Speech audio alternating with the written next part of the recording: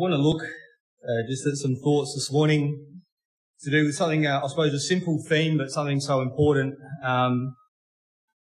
for us, but for God as well, particularly for God, and just the thought about honesty. To really think about honesty today. I suppose all of us come from different backgrounds, as we've been hearing about at camp, and different testimonies, and as we grow up, and depending on our background and our circumstances, we learn a different approach on honesty, depending on maybe how honest people have been with us as we've grown up. It might have an impact on how honest we are with others, and it's a trait that we really value in other people, isn't it? Is honesty, because it's trust. And I suppose today, or this morning, I really want to think rather about, when we hear the word honesty, our mind might jump straight to how honest we are personally. But what I really want to think about is our honesty to ourselves and before God. Because I suppose God is calling people, He's called us, and He's still calling people. And He's trying to lead us and direct us to a future that's really hard for us to see in some way. Yeah, a natural mind doesn't really comprehend what God is trying to lead us to, but we know through faith and if we've experienced the Holy Ghost, we know this is something really big and really special, and that we all need to be part of this for our future, for the continuance of our existence. And it comes back to us as an individual, because God loved us and He's given us a free will. It comes back to our own honesty about where we stand in our relationship with God. And I'm just thinking about some of the first times, as you're learning lessons, as you grow up in life, and you're learning to be honest. And it's always interesting watching your kids when they're little, when you give them chocolate or money or something and ask how much did you get, and the answer that you get back may or may not be honest. We've all got to learn those things. But I was thinking the first time in my life outside of my family when I had to learn, I learned a lesson about honesty. I was in my early teens, and I was playing for a sports team, and I was standing with a few mates about 20 metres away from the coach. And I said something about him that wasn't that complimentary, I'll just put it that way. And I thought he was completely out of earshot. And then he just signalled to me, and he just sort of did this. And I walked over, and he said, just in a really quiet, calm voice, he said, "Mark, if you've got something to say about me, I prefer you said it to my face." And my heart just sunk, and I went back to my mates like, how did he hear from 20 metres away? He heard exactly what I said. But it's sort of this moment that stands with you, because he didn't react. He didn't get angry or upset. He just called the truth, and it stuck with me. And I just want to start by turning to the book of Proverbs, chapter 27, and I want to read verse 6. And it says here, "Faithful are the wounds of a friend, but the kisses of an enemy are deceitful."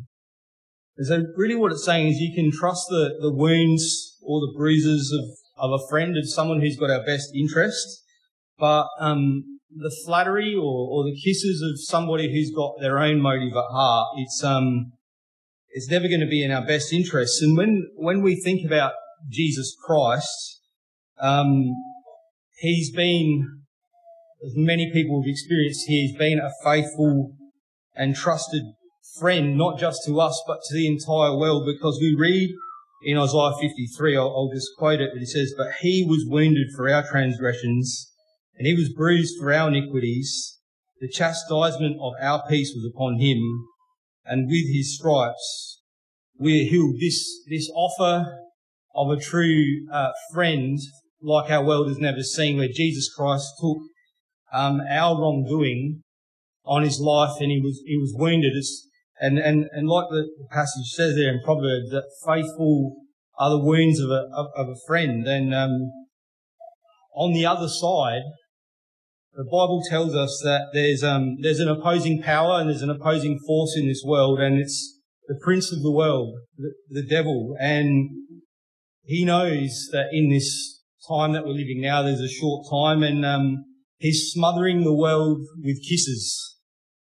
He's patting people on the back and saying, he's encouraging, well done, you act how you want to act, you do what you want to do, you think what you want to think, and I'll pat you on the back all day long, and I'll smother you with kisses for it. And that's what's happening to our world. But it's not the faithful wounds of a friend. It's not taking into consideration where people's lives are going to end up. And, God wants to continually keep showing all of us and to show the world honestly where he's trying to take us. And he gives us these two choices. He says, on one hand, there'll be some wounds. As I show you the truth about your life, about, there's change that needs to happen in all of us, especially as God works through us in the Spirit. He says, and sometimes there'll be a bit of a bruise and a bit of a wound, and they'll knock us around a bit naturally, and it might be hard, but if we give in and we follow to the Lord, it'll do us good. And on the other hand, we've got this choice of the pat on the back and the kisses of the enemy to say, you live your life however you want, and I'll back you. I'll have you 100%. And I just want to look back in the book of Daniel chapter 12. I said back, we need to go forward. If we're reading the same Bible, that is. Anyway. All right, Daniel chapter 12. And here's just in verse 1, and I suppose for all that's going on in our world today, for all the concerns that people have, about what's going on with the economy, what's going on with, the uncertainty of war brewing, of war building in our world, of health and disease, and what's going on morally and within families and societies and a growing population. I think we're really close on hitting, projecting 8 billion people not too far away, and all the anxiety and concern that people have for the future of the world, God, he's chosen to lay it out and go, I'll give you a snapshot of what's to come. If you really want to know the big picture, here is what is to come. And in Daniel 12 here, just in verse 1, and it says, and at that time shall Michael stand up, the great prince, which standeth for the children of thy people, and there shall be a time of trouble such as never was since there was a nation, even to that same time. And if you think of a time of trouble in our world, it's there's a time of trouble. And it says, and at that time thy people shall be delivered, every one that shall be found written in the book or the book of life. And many of them that sleep in the dust of the earth shall awake, some to everlasting life, and some to shame and everlasting contempt. And they that be wise shall shine as the brightness of the firmament, and they that turn many to righteousness as the stars for ever and ever. It's really, when all is said and done, at the end of this world and the end of life, this is what we'll experience. And it talks about many waking, or many that sleep in the dust of the earth. And Abraham was told back in Genesis that his seed would be like the dust of the earth, and you just get this picture. I mean, I don't know about you, but it always, if you go to a place where there's a large crowd of people, maybe a sporting event or somewhere where there's 50, 60,000 people, it makes you boggle a bit to think about, wow, how many souls are on the earth? And that's a small number. When you think about all the people that exist and all the people that ever have, you're talking about this sea of people like our mind can't imagine that are woken. And there's only two outcomes. And when we read this, maybe we read this and we go, that's the words of a friend. Because I could see myself waking to everlasting righteousness. But to some, and maybe to us in the past, and to many people today, it's the words, it's a wound. It's a wound of and you read it, you think, I don't see that as the only two options. I believe I can create my own options. These can't be the only two outcomes for a person's life. And And God is trying to say, if you really want to be honest, if you really want to be honest with your life and think, well, what does my life mean? Where will it come to in the end? What is God leading me to? God is trying to show us. And I just want to quickly turn to the book of Acts, because there's a couple of questions that are asked here that are really timeless questions. Acts chapter 9. And it's the calling of Saul, probably, besides Jesus Christ, one of the most influential, prominent people we read about in the New Testament. But his conversion, there's just two questions he asks as God's calling him. The background of his life, that he's devout in what he believes, but he's going the wrong way. And the Lord calls him, and just in verse 5, so without going into too much detail, he just asks one question here. He says, "And who art thou, Lord? Who are you, God?" And then down in verse 6, again, I'll just pick out, it just says, "And what will you," it says, "and he trembling and astonished said, Lord, what will you have me to do?" There's two timeless questions there. Who are you, God? And what will you have me to do? And maybe many people, when we think about the sea of people, of lives that have lived on this planet, and, maybe the almost 8 billion there are today, maybe there's people that have asked this question, who are you, God? Do you exist? And what am I supposed to do with my life? But wherever anyone asks that question genuinely, when they really mean it, Sister Jane Johnson, I think on Friday, gave her testimony saying about recounting the Lord's Prayer, and she said, Lord, if you do something, I'll do anything. And God's ears are always open when someone speaks like that from the heart. That's an honesty before God. And that's what God's looking for in our lives.